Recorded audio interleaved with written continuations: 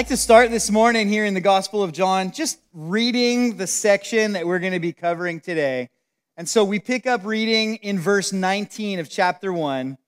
It says this: "Now this is the testimony of John when the Jews sent priests and Levites from Jerusalem to ask him, 'Who are you?'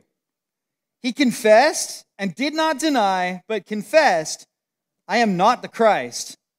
And they asked him, 'What then? Are you Elijah?' He said, 'I am not.'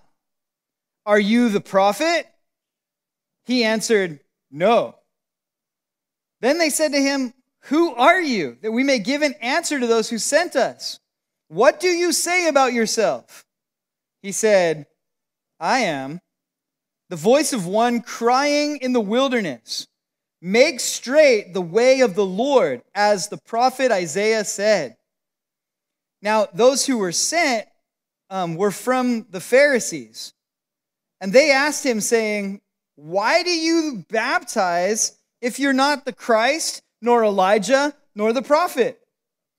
John answered them, saying, 'I baptize with water, but there stands one among you whom you do not know. It is he who, coming after me, is preferred before me, whose sandal strap I am not worthy to loose.' These things were done in Bethabara, beyond the Jordan, where John was baptizing." I think the first point I'd like to quickly make is that last verse right there. These things were done in Bethabara, beyond the Jordan, where John was baptizing. There's not any Bible stories that begin with "once upon a time" and end with "happily ever after." Because that's the language of fairy tales. The Bible is the language of actual history.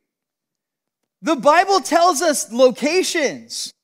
The Bible tells us people who reigned at intersecting dates so that we can know not only the whens, but the wheres that these events happen. And the beauty of the Bible is that people will go then and they will use archaeology and they'll find these locations.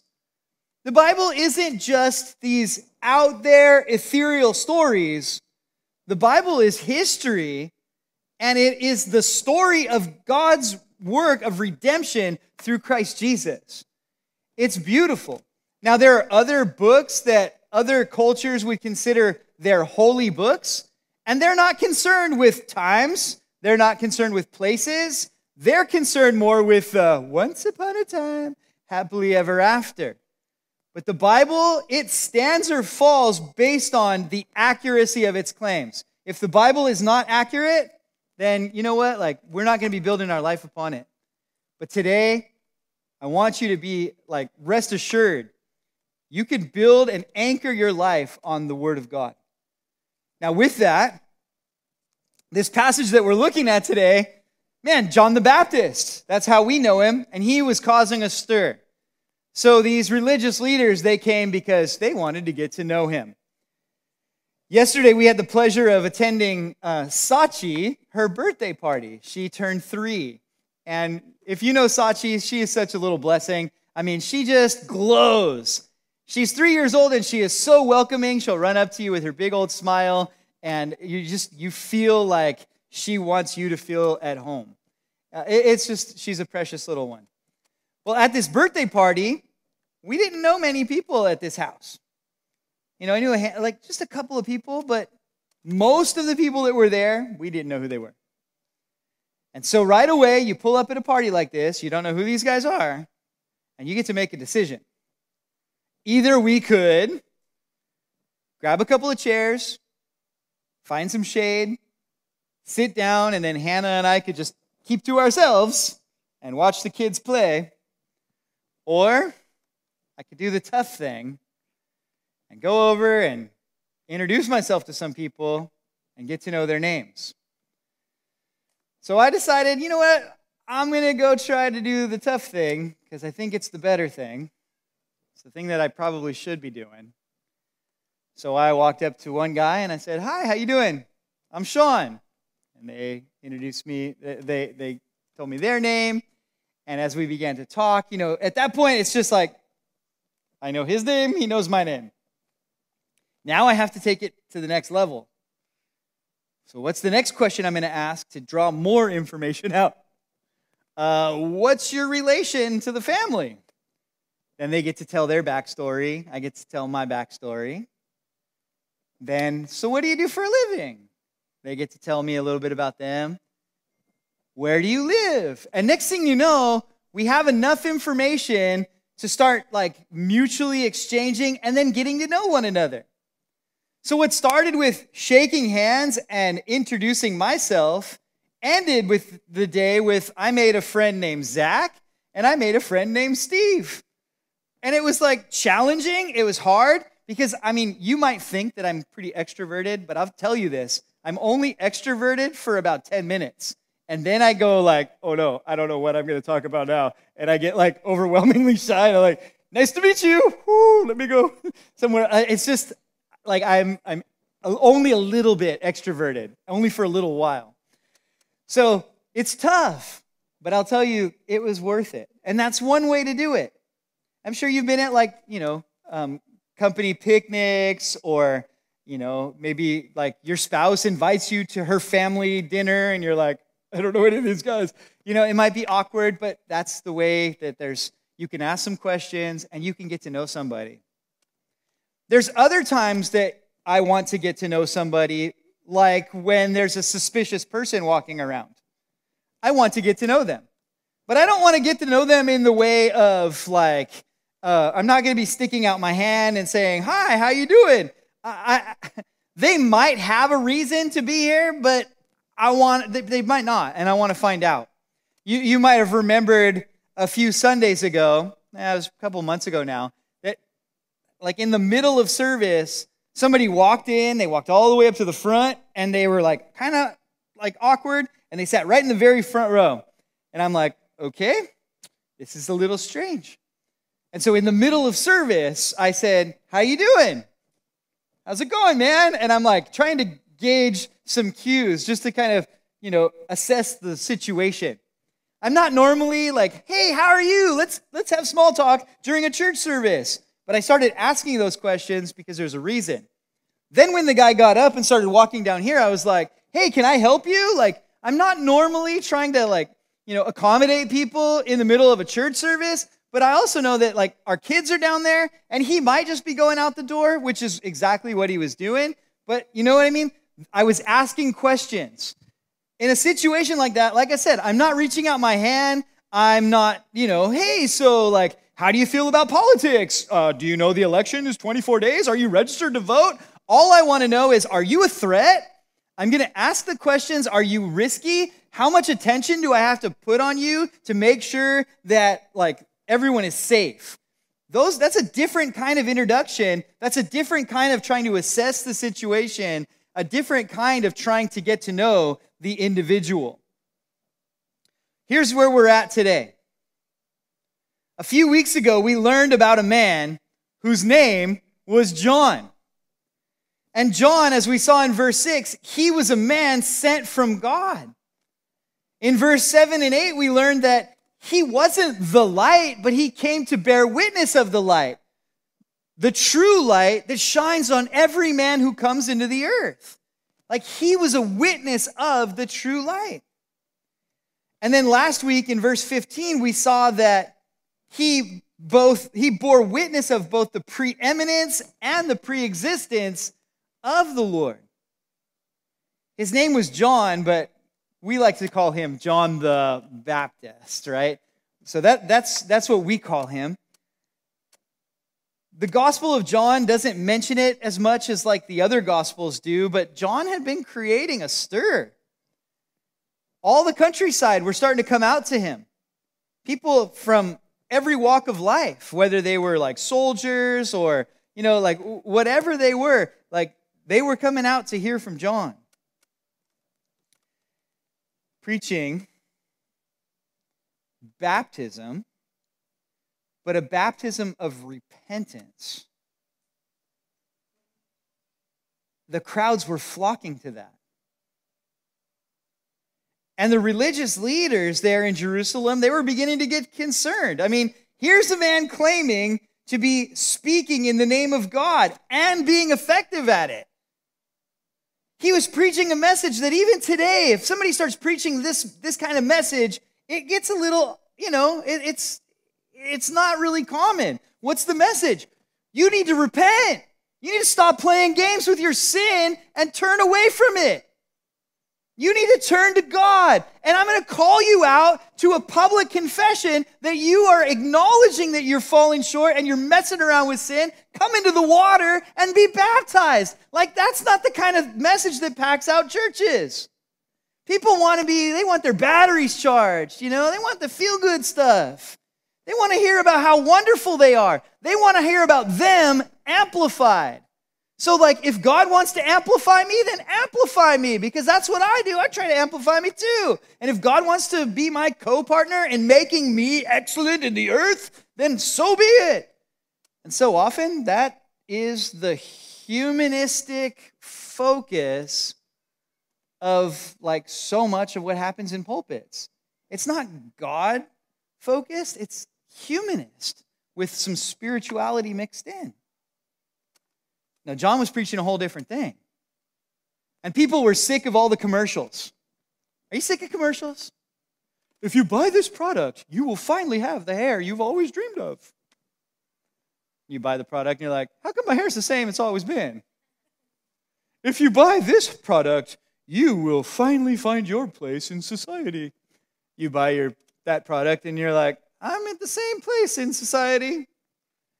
And they make all of these promises, whether it's fit in with this social group, fit in and have all your dreams come true, and you buy it and you fall for it over and over and over again until eventually, are you ever going to get to a place where you're like, I know you're just manipulating me. I know it. Well, you know what? The people had gotten to a place in John's day where they're not going to hear a pretty message from John. They're going to hear some brutal truth. They were sick of hearing all the fancy, false stuff. They needed truth. And unexpected place, unexpected message, unexpected messenger. But they were flocking there in droves. So, the religious leaders, what's up with this guy? In the minds of the religious leaders, he shouldn't have been speaking at all. They were the religious experts. They're the ones that had the right to speak. If anyone was going to speak in the name of God, it was them.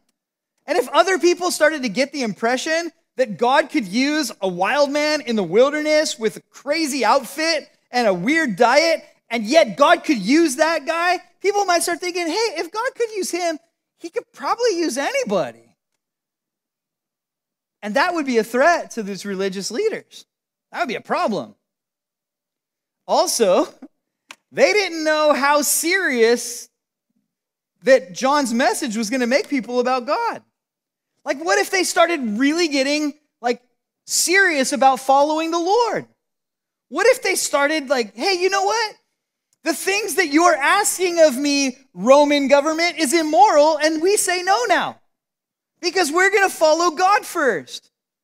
What if they started taking the word of God seriously, and then it caused a riot and the Roman government got involved. And then all of a sudden the Jewish leaders would lose their power. That wouldn't be good either. We want to keep these people needing us and lukewarm in spiritual things. So John was a threat. And they had to come and assess the situation. Who was this guy they came to interrogate? Who are you? That's what it says there in verse 19. He says, now this is the testimony of John when the Jews sent priests and Levites from Jerusalem to ask him, who are you? It's a pretty important question. Who are you? It's a question that, again, is really popular in churches today. churches have almost like left off studying the scripture and studying theology to studying identity. Every message is like, help you find yourself. Figure out who you are. Identity. And then from that, it's kind of like, God accepts, He loves you just the way you are. He accepts you. And then it's like, not only does God accept you, but God affirms you. He doesn't want you to change. He loves that. Just stay right there like that. And it's all identity. Identity, identity, identity. And we're all kind of in this place where we're in like an identity crisis. Who am I? What am I? How am I supposed to be? What's going on in my heart? Like, what's this like this deeper pursuit that's in? What is that? Who are you? So they came to John. Who are you? Interesting question. Let's read verse 19 and 20 again.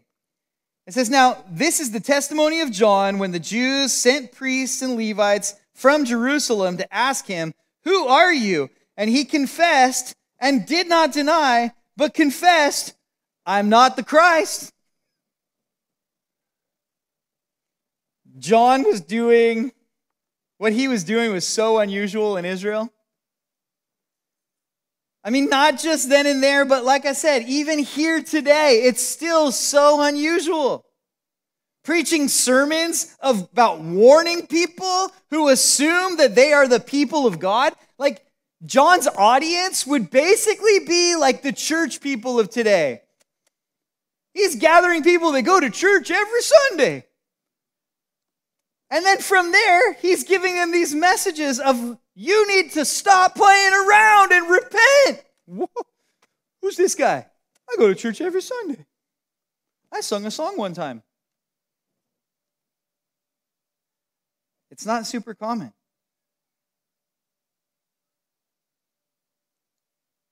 What he was telling them is they needed to make a major change in their life. Stop playing games. They need to repent. Matthew chapter 3, verse 2 says, in those days, John the Baptist came preaching in the wilderness of Judea and saying, repent, for the kingdom of heaven is at hand. So he's calling people to repentance because they were playing games and didn't realize how serious the day and age that they were living in actually was. The kingdom of heaven is at hand. If you don't repent, you're going to miss it, is kind of John's message. There was an urgency to it. And then he'd call them to admit publicly that they fit the bill of someone who needed repentance and demonstrating it by coming down into the water, baptizing them. What right did he have to do this? Make these big claims about the kingdom? Require public confessions? Who said Israel needed to repent? I mean, what was so wrong with Israel that the religious officials couldn't fix their problem?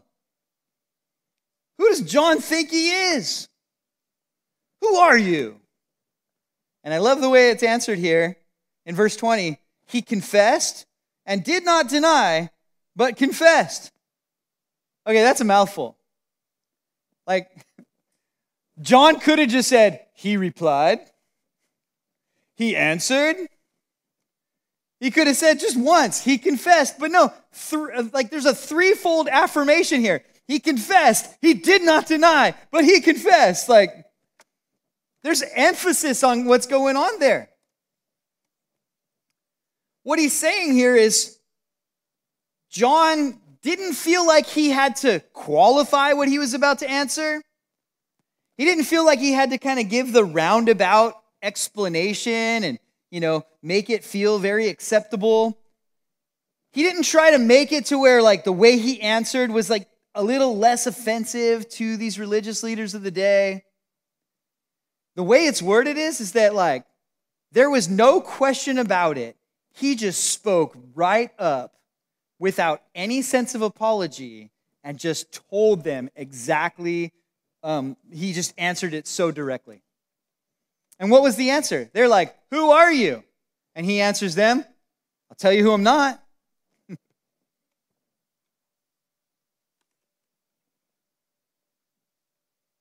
Straight to the point, I am not the Messiah. I think it's important for us as Christians to, it's really important for us to know who we are. Like, it's a weird statement, but you need to know who you are.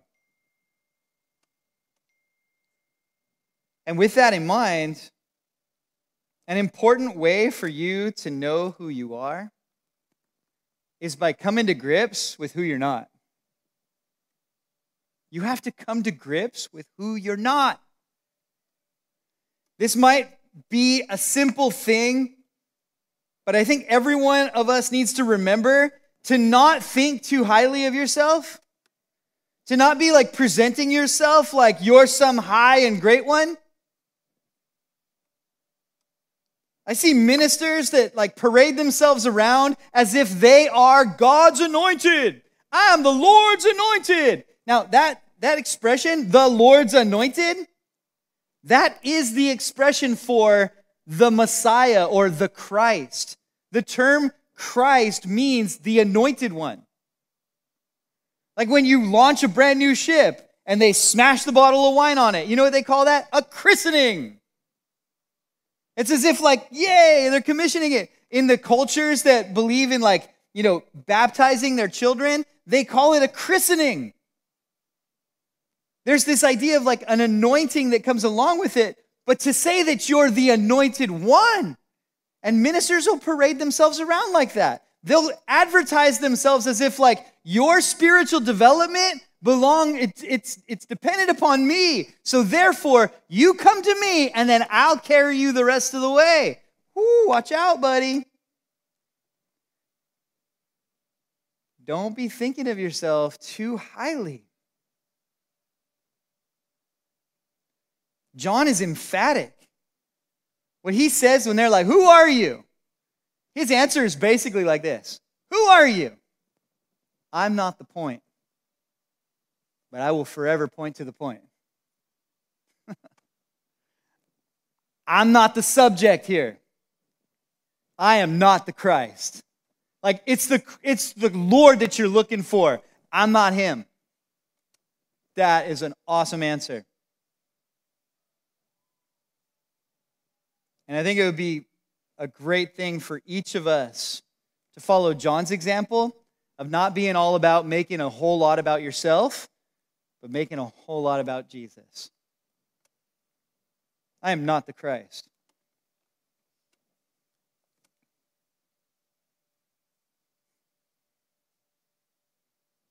Verse 21. And they asked him, what then? Are you Elijah? He said, I am not. Are you the prophet? He answered, no. So, who are you? The longest answer he gives, I am not the Christ. Are you Elijah? I am not. It's a little shorter of an answer. Are you the prophet? The shortest answer yet, no. Why would they ask if he was Elijah? They asked that because there was a prophecy that says that Elijah would come as a forerunner to the coming of the Messiah. Malachi 4, verse 5 and 6. Behold, I will send Elijah the prophet before the coming of the great and dreadful day of the Lord.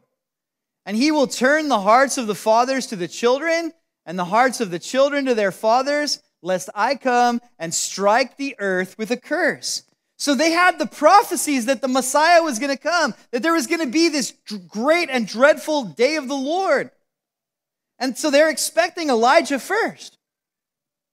I mean, even today, if you go to a Jewish Passover feast in like their synagogues or in their own homes, they will always leave an empty chair. And the empty chair, they always say, that's for Elijah, in case Elijah shows up. Because in their minds, Elijah is one of those key figures that's coming on the way to receiving the Messiah. So there's an expectancy. So from him to say, I'm not the Christ, and then them to go to Elijah means that there was even a bit of wondering going on in their own heart. Like, okay, these are strange times right now. Okay, are you Elijah then?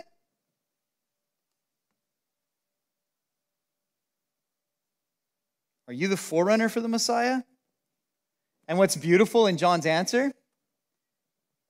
He just said, I am not. Because he didn't think that of himself. That's not what he thought about himself.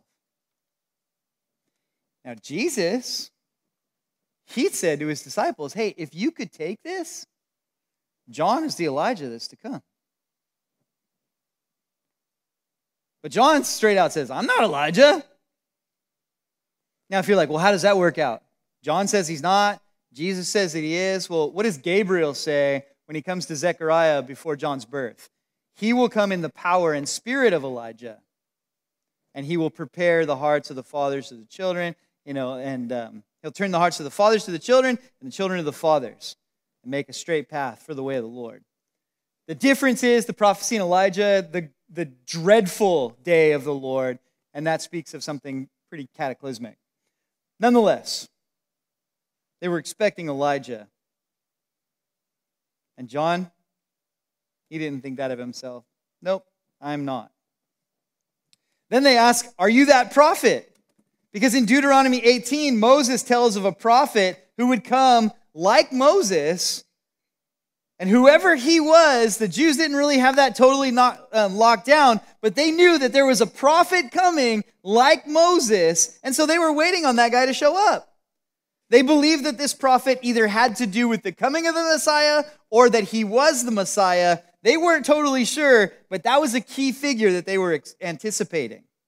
In Deuteronomy 18:15, the Lord your God will raise up for you a prophet like me from your midst, from your brethren. Him you shall hear.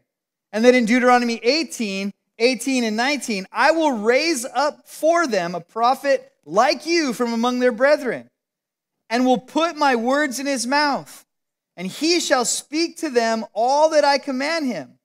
And it shall be that whoever will not hear my words, which he speaks in my name, I will require it of him. Could John be this promised prophet? And to that question, John gives his most abrupt answer. No.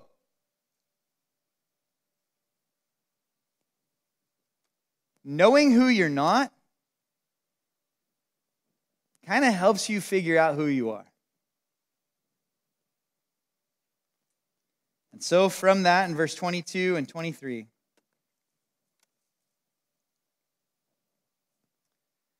they said to him, who are you? That we may give an answer to those who sent us. What do you say about yourself? And he said, I am the voice of one crying in the wilderness, make straight the way of the Lord, as the prophet Isaiah said. Interestingly, like this, he said, I am. That expression right there is this Greek expression, ego ami. There are a lot of people that later on we're going to find these 7 I am statements of Jesus, where he says, I am the bread from heaven, the bread of life. I am the door of the sheep. I am the way, the truth, and the life. You know, he says these I am statements. I am the light of the world. And everybody, it's so common to hear people reference the I am of Jesus there to the I am of the burning bush, where Moses says to, the Lord, well, who should I say sent me? And the Lord said, tell him I am has sent you. And so they take that and they go, look, this is the same as this.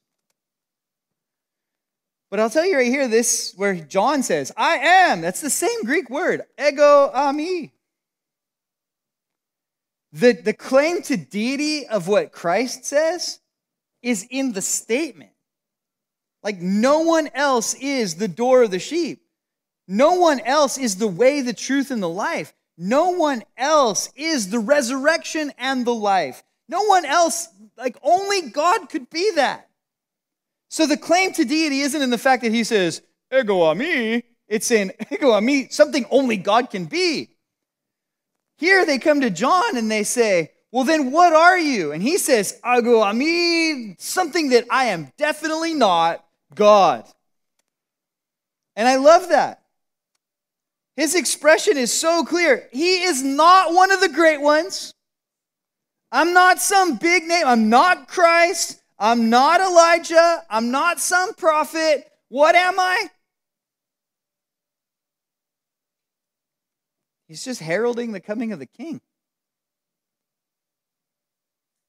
He's not the light, but he's a witness to the light.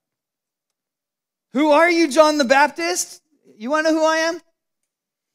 I'm the voice of one crying out in the wilderness. Make straight the way of the Lord. And that's a reference from one of the prophecies in Isaiah, chapter 40. A prophecy of the glory of the Lord being revealed. The voice of one crying in the wilderness, prepare the way of the Lord. Make straight in the desert a highway for our God. Every valley shall be exalted, every mountain and hill brought low. The crooked places shall be made straight, and the rough places made smooth. The glory of the Lord shall be revealed, and all flesh shall see it together from the mouth of the Lord, for the mouth of the Lord has spoken it. Who are you, John? John's answer is humble. It's not even like emphasis on, I am the voice. There have been many voices before me, but I am the voice. Like the way he words it, he's just like, I'm just a voice crying out. I'm just a voice crying out in the wilderness. I'm not the Messiah. I'm not the prophet. I'm not even the voice. I'm just simply a voice proclaiming the herald of the coming of the King. That's all I am.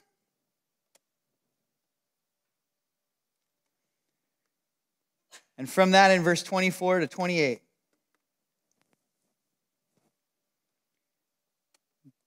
Now those who were sent from the Pharisees, now those who were sent were from the Pharisees. And they asked him, saying, why then do you baptize if you're not the Christ, nor Elijah, nor the prophet?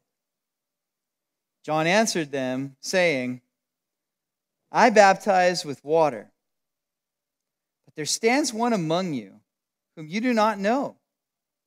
It is he who, coming after me, is preferred before me, whose sandal strap I am not worthy to loose.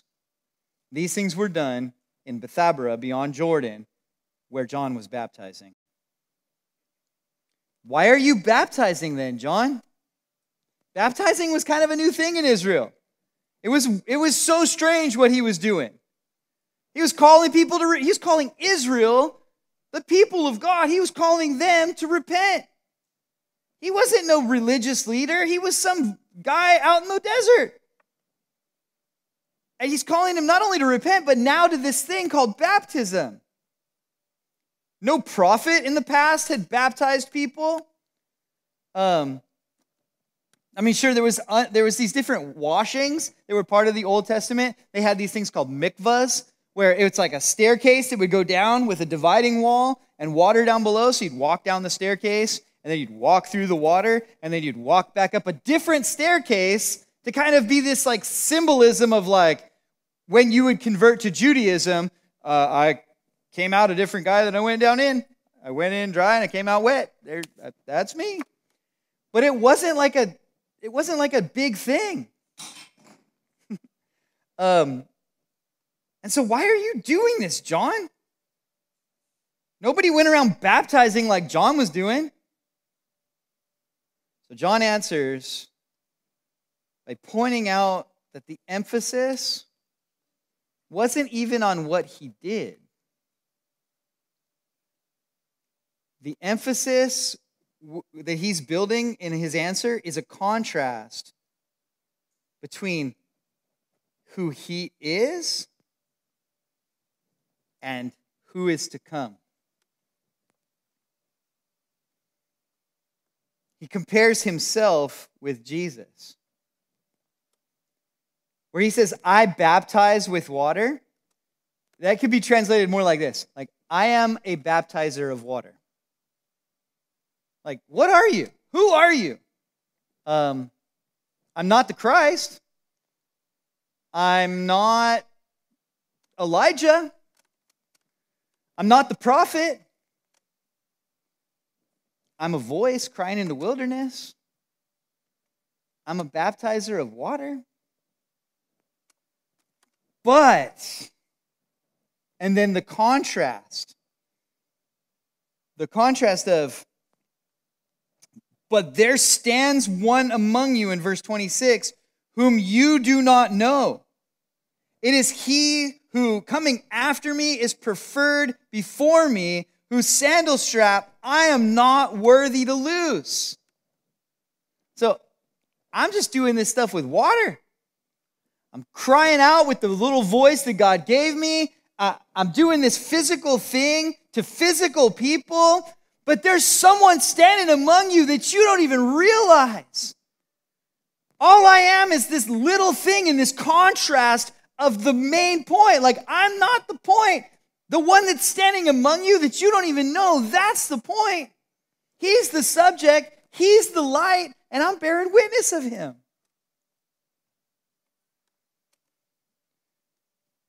John basically saying, I'm just dealing with externals here. Human work with human things, but God was doing something. God was the one that was bringing people out in the wilderness. He was the one, like Jesus even said, like with John the Baptist, what did you go out into the wilderness to see? Did you go out to see a reed shaken by the wind? What did you go out in the wilderness to see? Because there's reeds all over, but that didn't drive anybody out into the wilderness. There's no need to make a metaphor out of the reeds shaken by the wind, because reeds are out in the wilderness, in the rivers, and people don't flock to that. It's just normal. What did you go out in the wilderness to see? Kings arrayed in fine clothing? No, they're in palaces. Why did you go out to the desert? What stirred your heart to realize that, like, okay, I'm sick of all of this, like, the commercials, promises of a better me. Like, I need to come to grips with, no, the reality of me is that I've sinned. I'm falling short here. Like, I'm not the guy that I pretend to be. I'm not the guy that I ought to be. Like, I am in fault, and I need to tell this to somebody. God was drawing them out to this wild man out in the wilderness. And even in the Gospel of Luke, in chapter 3, it says in the year that, I'm not going to quote it right, but it says like Pontius Pilate, governor of Judea, you have the tetrarch of Iturea and Trachonitis, and then it says Annas and Caiaphas were the high priests. All of these super important people, all of these big political leaders. And then it says, but the word of God came to John, the son of Zechariah, in the wilderness. God's like, all those powerful people? No. I'm just going to bypass them. I'm going to do a work in a man sent by God in the middle of the desert. And I'm going to draw people's hearts to come out. And they're going to come out and they're going to be baptized in the river. God was doing something. And then he contrasts himself with, I'm just a voice, heralding the coming of the king. I'm just doing human things, to like external things with human people, but God was doing something here. But there is one standing among you. And John uses the present tense. The way it's worded is that Jesus had been hanging out with John's disciples. He'd been there in their midst. Like, it's a weird thing to think, like Jesus was hanging out with John the Baptist, and when all that ministry was starting to grow, like, wow. But what's interesting is the part that you don't even know him. You're standing right here in your midst, and you don't even know him, is what he says. And I think there's some beautiful application to that. How often you could be in a place where like the Lord is standing right there in your midst. You don't even know it. You know, that's what Jacob said that day where, you know, he called that place Bethel. This is the house of God. Like, you were here and I didn't even know it. When he, you know, with Mary, when she came to the garden tomb, and he was right there. On the road to Emmaus, you know, till their eyes were open. I mean, like, to be in the very presence of God and not realize it. But here, it's more speaking of like at that moment, one standing there right now, whom you don't know. And then he says this, whose dignity, whose person is so great that I'm not even worthy to take off his slipper. I'm not even worthy to unlatch his sandal. Like, that's such a common thing. That's what slaves would do. They would take off the shoe and they would wash the feet. And John's like, this one is so great, I'm not even worthy to do that thing. You know, like, clean the dirt, like, that's beyond me. So John says, who are you? Who are you? I'm not the Christ. I'm not Elijah. I'm not the prophet. I am a voice. I am a baptizer with water. I'm not worthy. He gives us 4 things that he's not, and only 2 things that he is.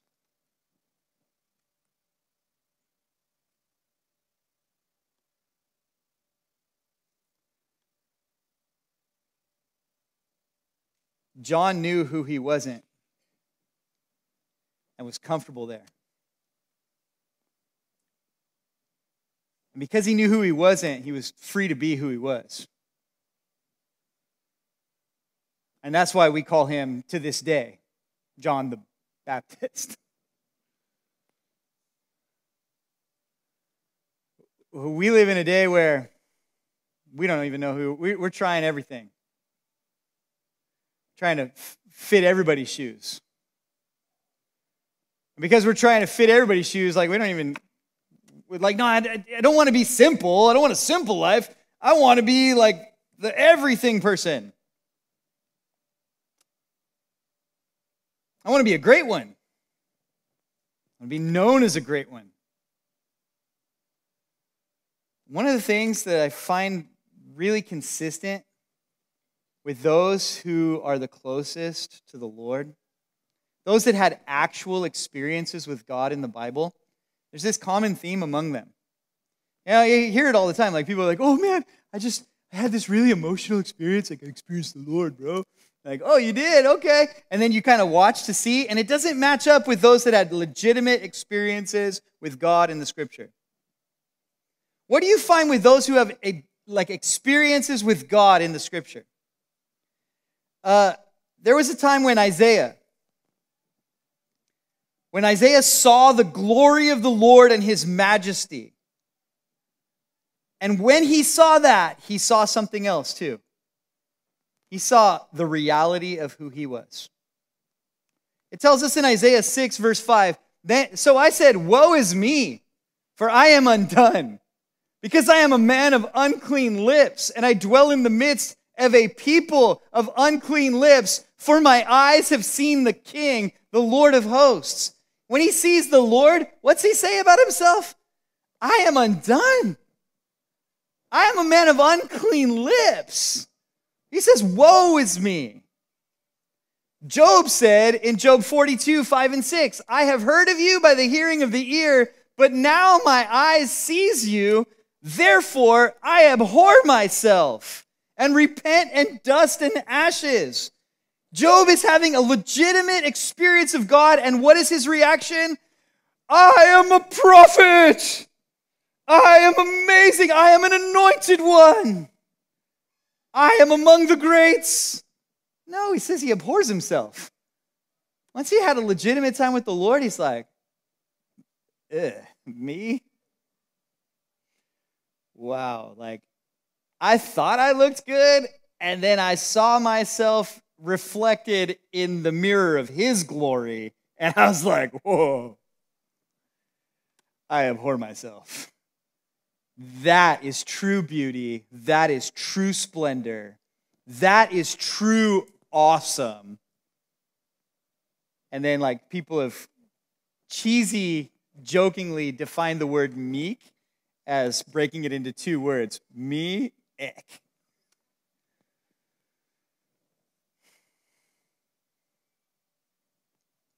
All right, so yeah, Isaiah, Job. But what about Daniel? Daniel 10, verse 15 through 17, when he had spoken such words to me, I turned my face towards the ground and became speechless. And suddenly one having the likeness of the sons of men touched my lips.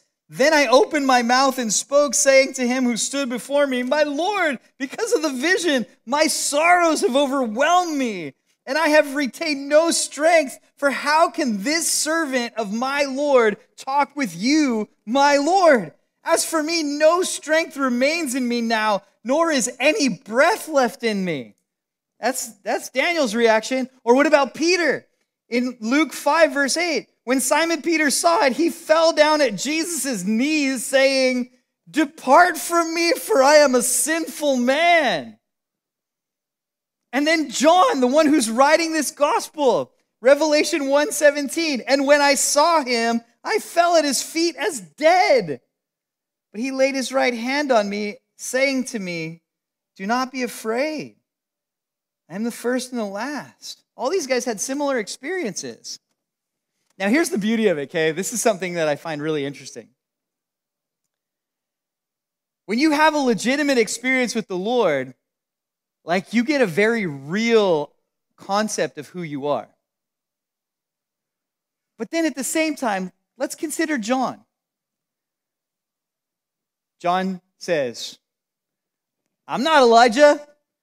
Jesus says to his disciples, if you can handle this, John's the Elijah that's going to come. So like John has this estimation of himself that's just like, look, like I'm just a guy.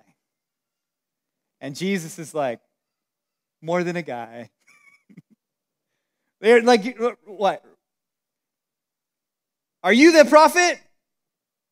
No. Jesus to his disciples, among all the prophets that there's ever been, not a greater one has arisen than John. So like, if the Lord is going to promote you, then that's up to him. But don't be tooting your horn, because that's vanity, that's pride. God despises that. Just stand in awe of his splendor. Let the Lord be the Lord, and then let him do with you whatever he wants. John's like, I'm just a voice.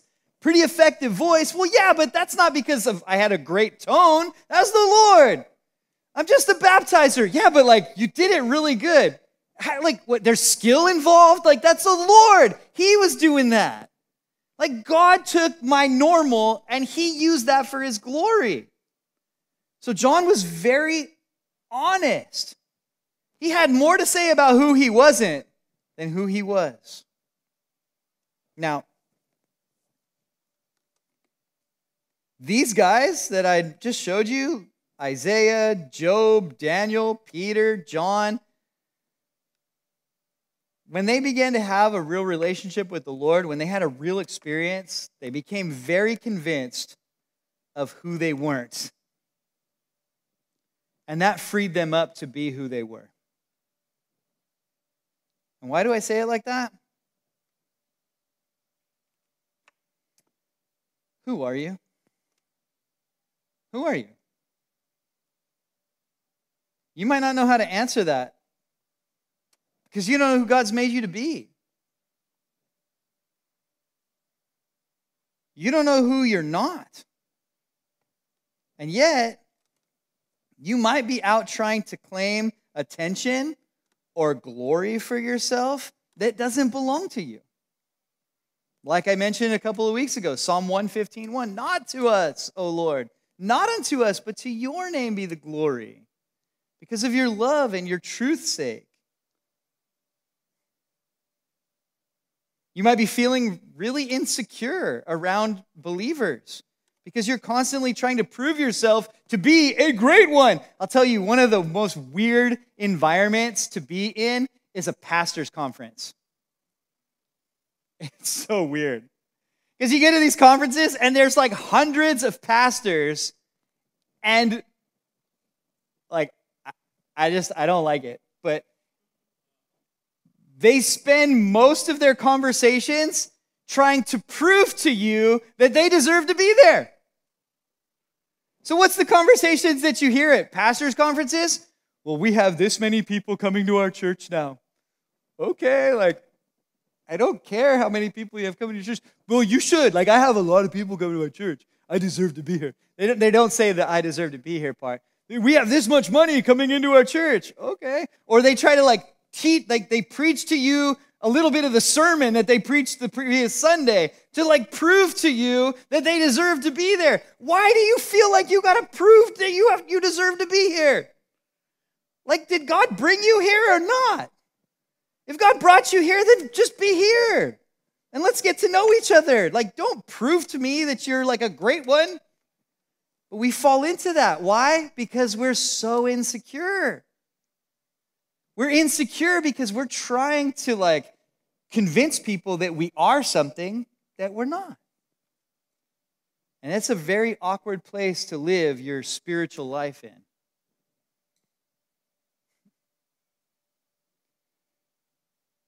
Or you might be trying to be Jesus in someone's life. Now, what do I mean by that? You get all frustrated because you can't work the miracle.